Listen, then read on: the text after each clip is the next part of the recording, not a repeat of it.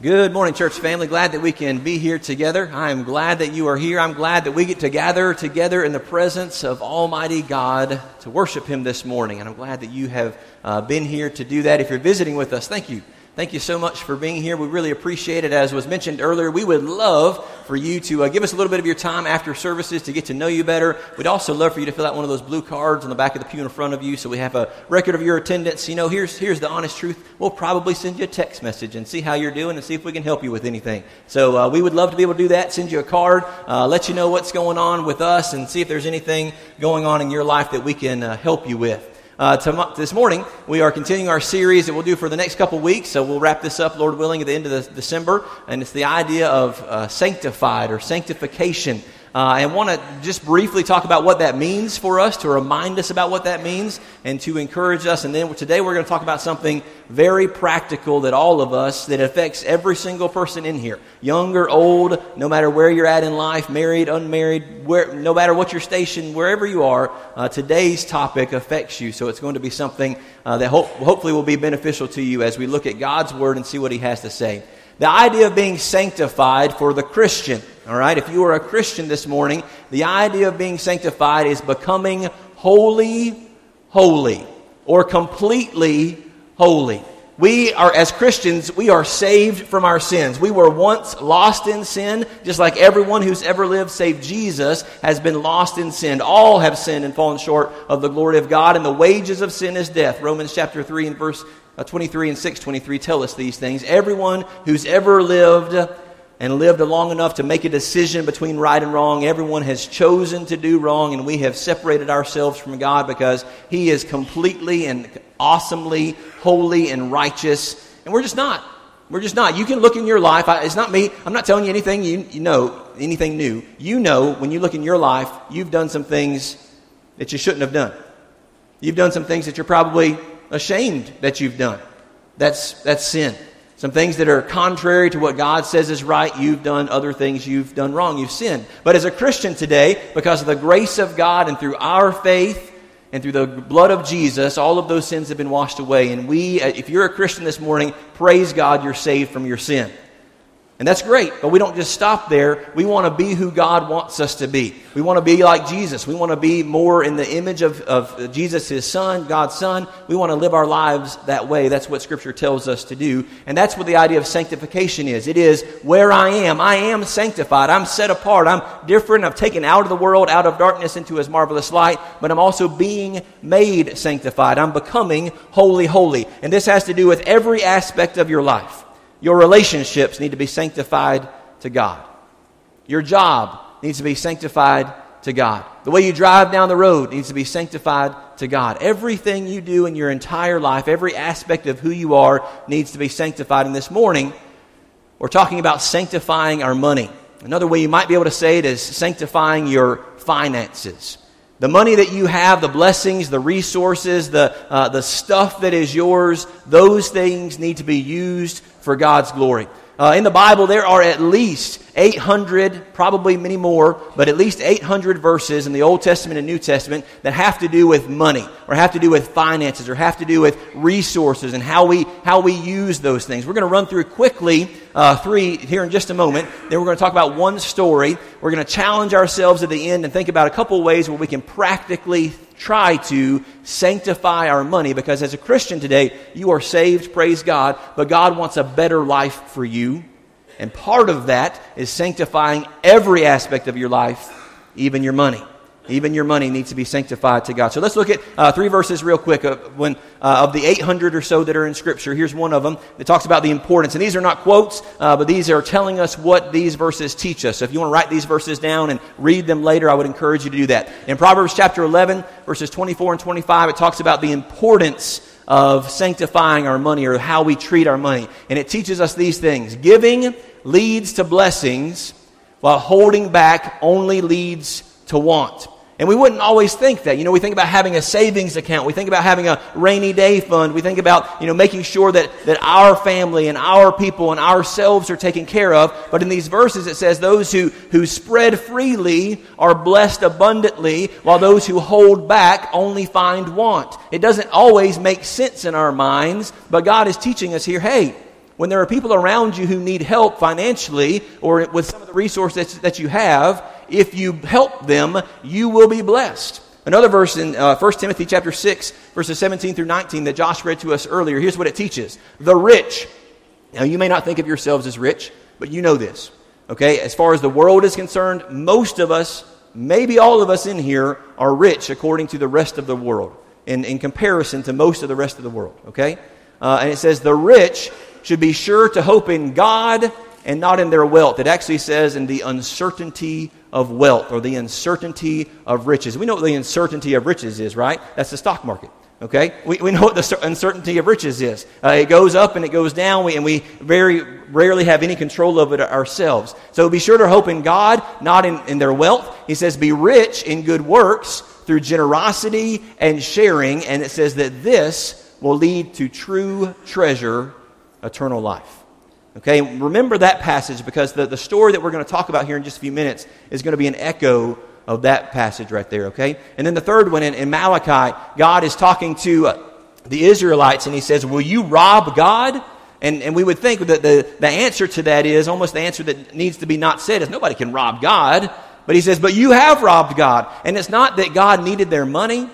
It's not that they necessarily owed God a certain amount of money, that they had a monthly bill that came in from God, that sort of thing. But God had asked his people, the Israelites, hey, I'm expecting you to give this amount of money to help in the service of the temple, to help in the service of God. And they had not done it. And this is what these verses teach in Malachi chapter 3, verses 8 through 10. Israel had robbed God by not providing what he had asked for. And he challenges them. He says, just do what I've asked you to do and see if I will not bless you abundantly. So that first passage and that third passage both say, hey, if you will give, the return will be better. If you will give generously, if you will be kind, if you will be helpful, if you will give to the service of God, then you will be blessed. And that is a recurring theme when we think about verses about money in Scripture. When we give to other people, God always usually blesses us even more abundantly. All right, let's look at a story in Matthew chapter 19. Go ahead and turn to Matthew chapter 19.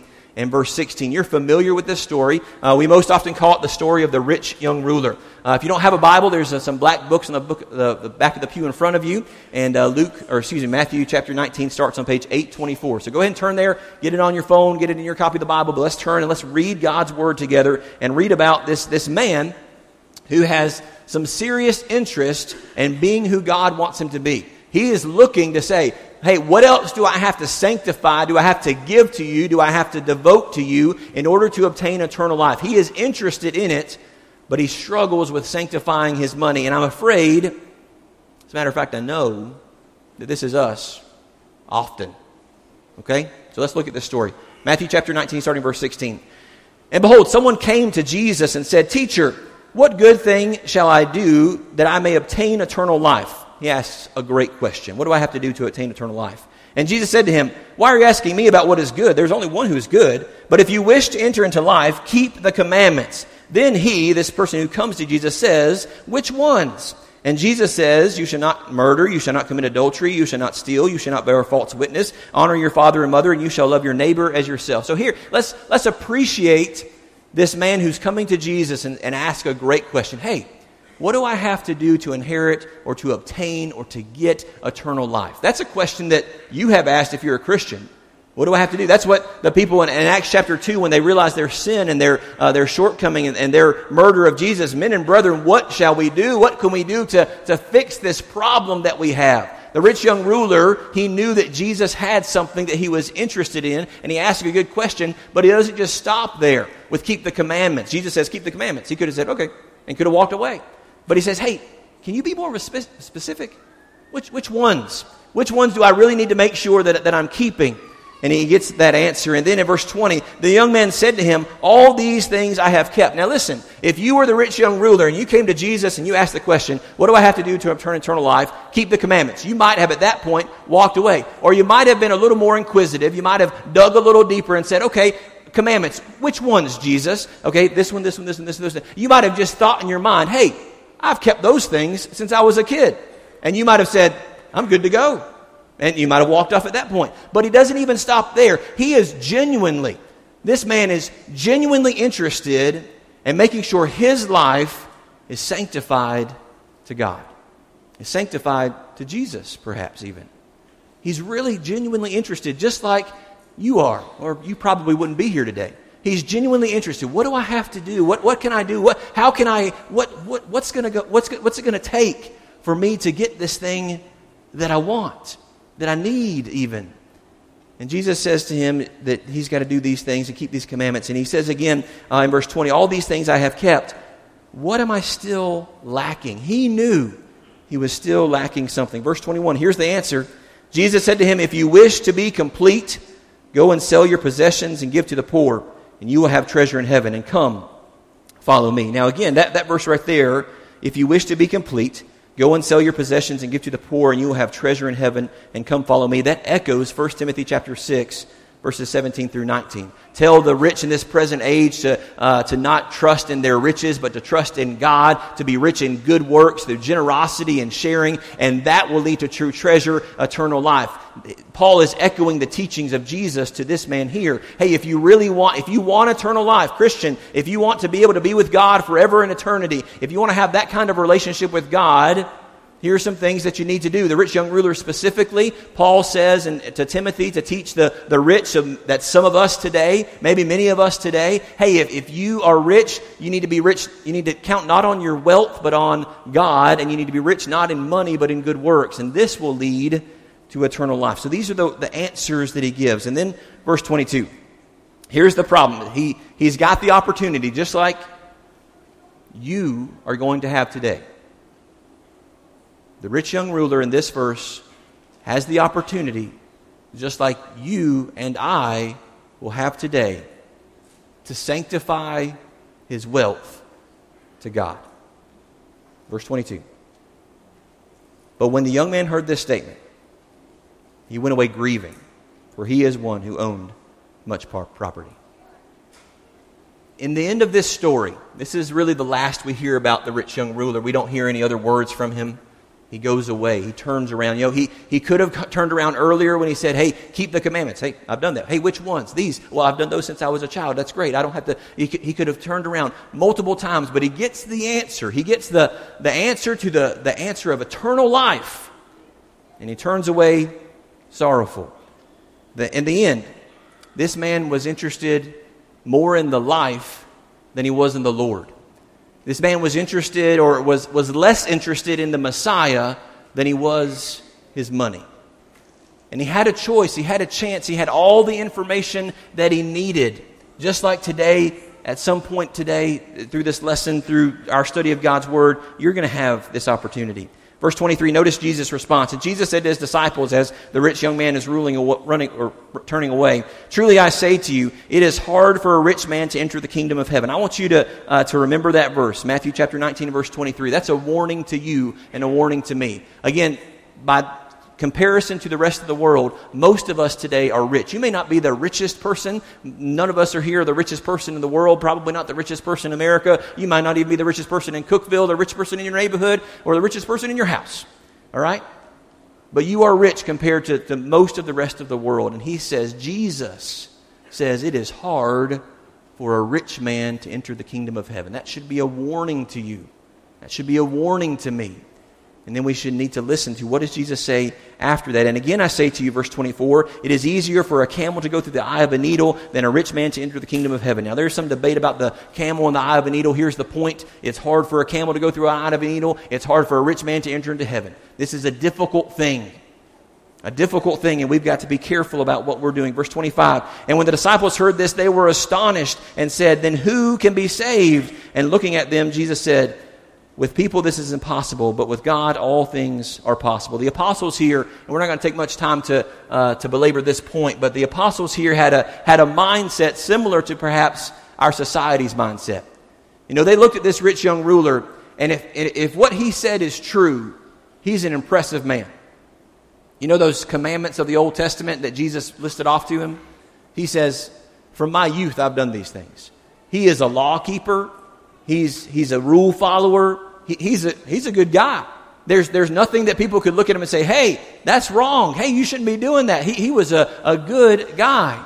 And they say, well, if he can't be saved, then who can be saved? And then they also have this other mindset that, again, especially maybe our culture has today, and maybe we don't verbalize this, but we think this. We look at people who are successful, and we say, man, they must be doing something right. There must be somebody upstairs looking out for them. We equate worldly success with spiritual health. Can I tell you that's just not accurate at all? Worldly success and spiritual health have nothing to do with each other. You can be as worldly, destitute, and poor, and out of your luck, and just everything horrible happening to you, and you can have a great relationship with God. And you can be rich and wealthy and successful and have a horrible relationship with God, and vice versa. They don't equate. They don't line up. There's no correlation there. The relationship with God is totally separate from worldly success or worldly failure. So this rich young ruler, he walks away, and he's got the answer, but he rejects it. Let's look at Psalm 24 and verse 1. Psalm 24 and verse 1. It's on the screen if you want to look at it there. Notice what it says. Psalm 24:1. The earth is the Lord's, and all that it contains, the world and all those who dwell in it. When we think about sanctifying our money, the rich young ruler had a problem. He had a lot of money, and he trusted in his money more than he trusted in his Messiah, the Messiah that was there to help him. He wanted more of that eternal life than he wanted the Lord of his life. He wanted the end result without following through on the plan of how to get there. And that, again, can be us sometimes. Psalm 24 tells us, and there's all kinds of other verses that echo this same idea, that everything on earth belongs to God. And here's the challenge for you this morning. Here's the challenge for me this morning. Here's the question that I want you to stop and think about, whether you do that right now or later on during the day. Stop and think about this, okay? Can I accept that everything I have, all that I've acquired, actually belongs to God? And I'm just managing what He has entrusted to my care. Can you accept that? Whether that's a lot or whether that's a little. That everything you have, and here's where this pride of life comes in, right? That everything you've acquired, that the great job that you've done at your job, or the great job that you've done in the community, or the great talents and abilities that you have, can you accept that everything you have, everything you've ever acquired, everything you will ever possess, you might say earned, does not belong to you, but it belongs to God? And your job is simply to manage what He has entrusted to your care, to sanctify it back to Him, to use those blessings for your glory. Now, again, let me reiterate, because I know it's true in this room this morning. This doesn't mean that you're a rich young ruler and you have to use all of that money for God's glory. It doesn't mean that.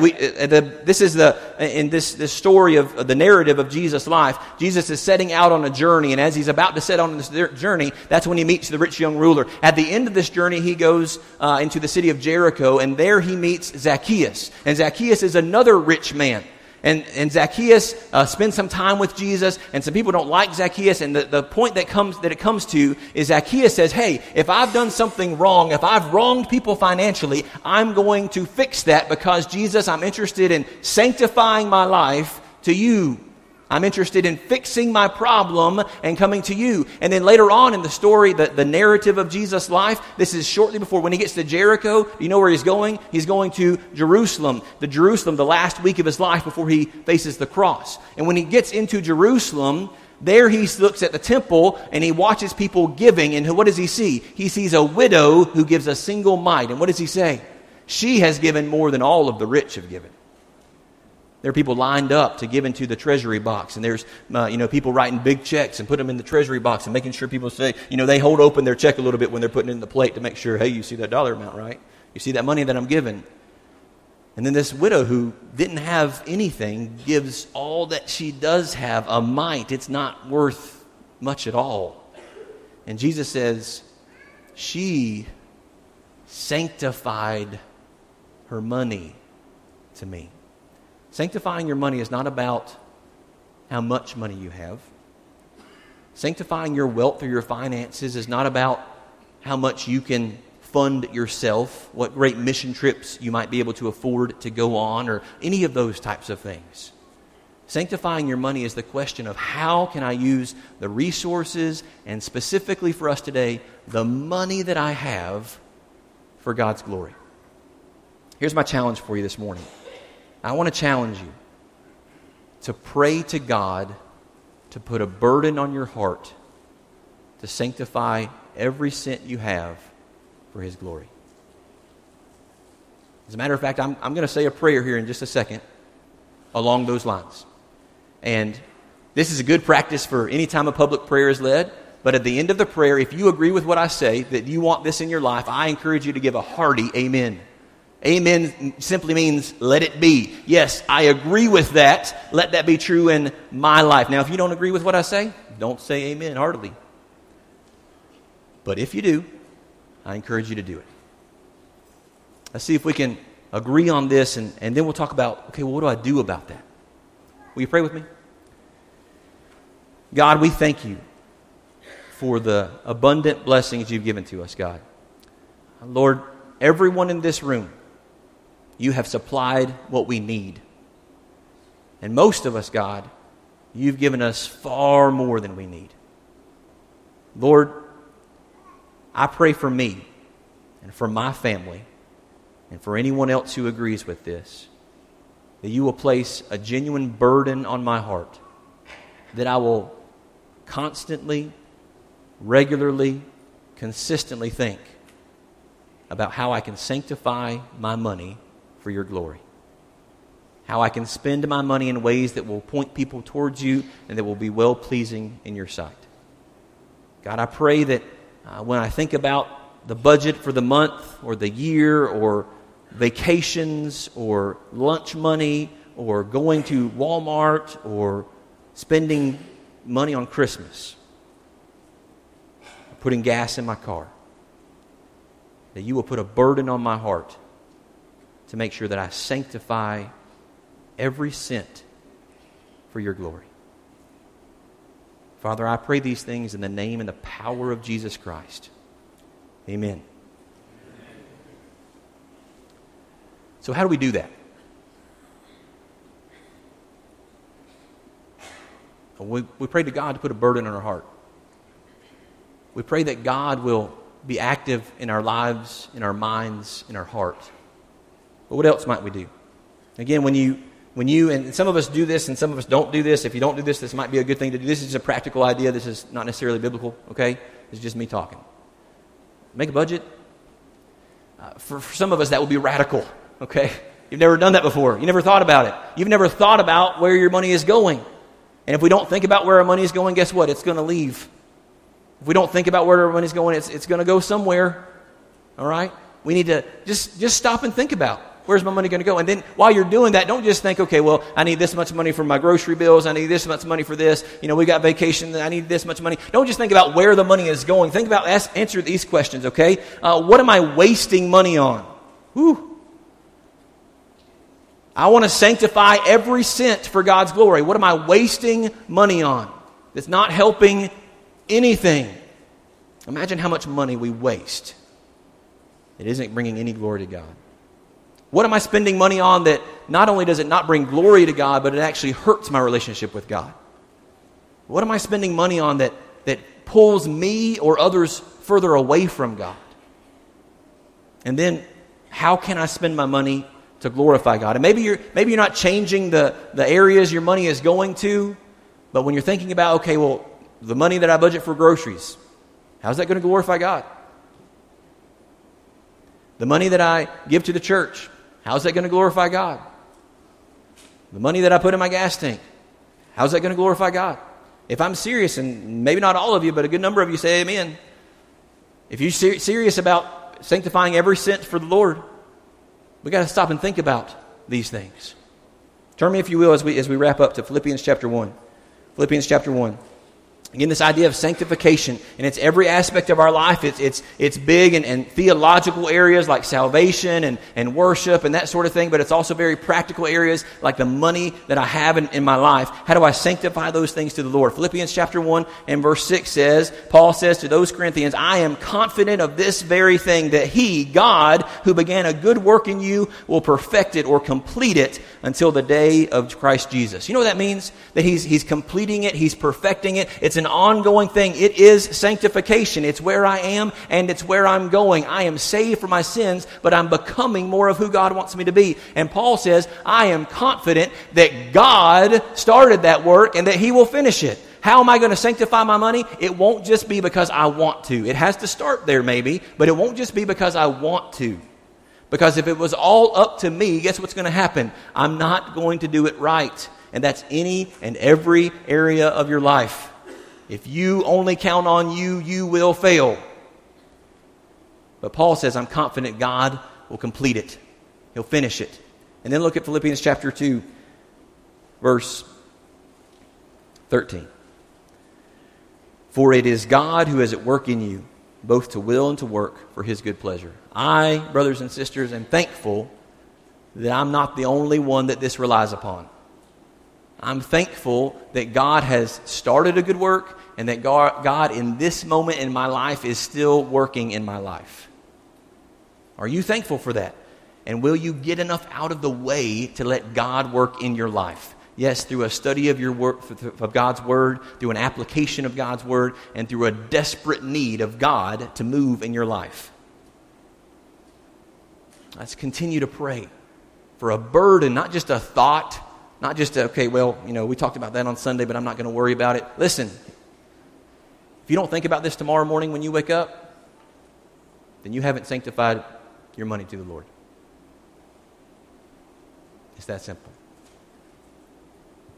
If we don't think about these things and consider how to apply these things, then I'm wasting my breath and you're wasting your time.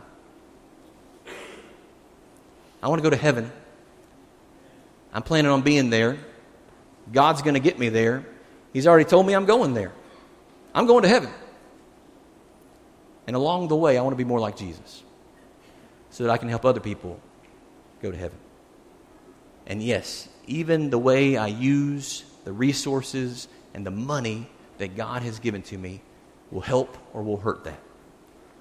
This morning, are you a Christian?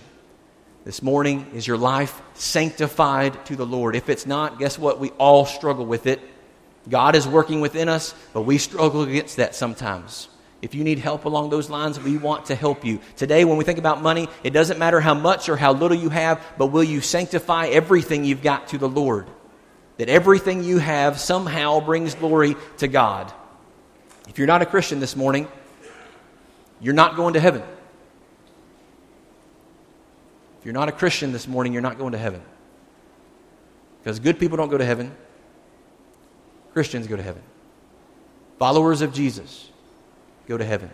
The good news is, becoming a Christian is not a hard thing. If you believe that Jesus Christ is the resurrected Son of God, you're willing to confess Him as the Lord of your life, submit to Him in baptism, and begin to walk your life according to His Word and His will, and sanctify your life completely, then you can have the same confidence that I have. Though I am weak, though I am poor in spirit, though I am weak and sinful, I'm confident I'm going to heaven. Because it has very little to do with my ability to follow rules and everything to do with God's ability to be gracious.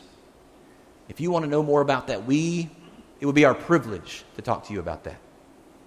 If you're ready to become a Christian this morning, we would love to help you along those lines. Brothers and sisters, sanctify your life completely to the Lord. Be made holy, holy. If you have any needs this morning, we invite you to come as we stand and sing.